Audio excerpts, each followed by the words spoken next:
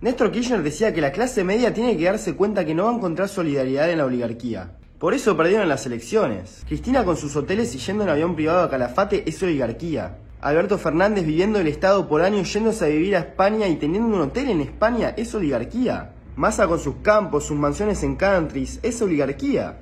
Ahora la izquierda, la CGT, salen a marchar. Pero no salen a marchar por la pobreza y la inflación. Salen a marchar por el DNU. Dicen que no hay necesidad ni urgencia. Dicen que cómo van a financiar el cine.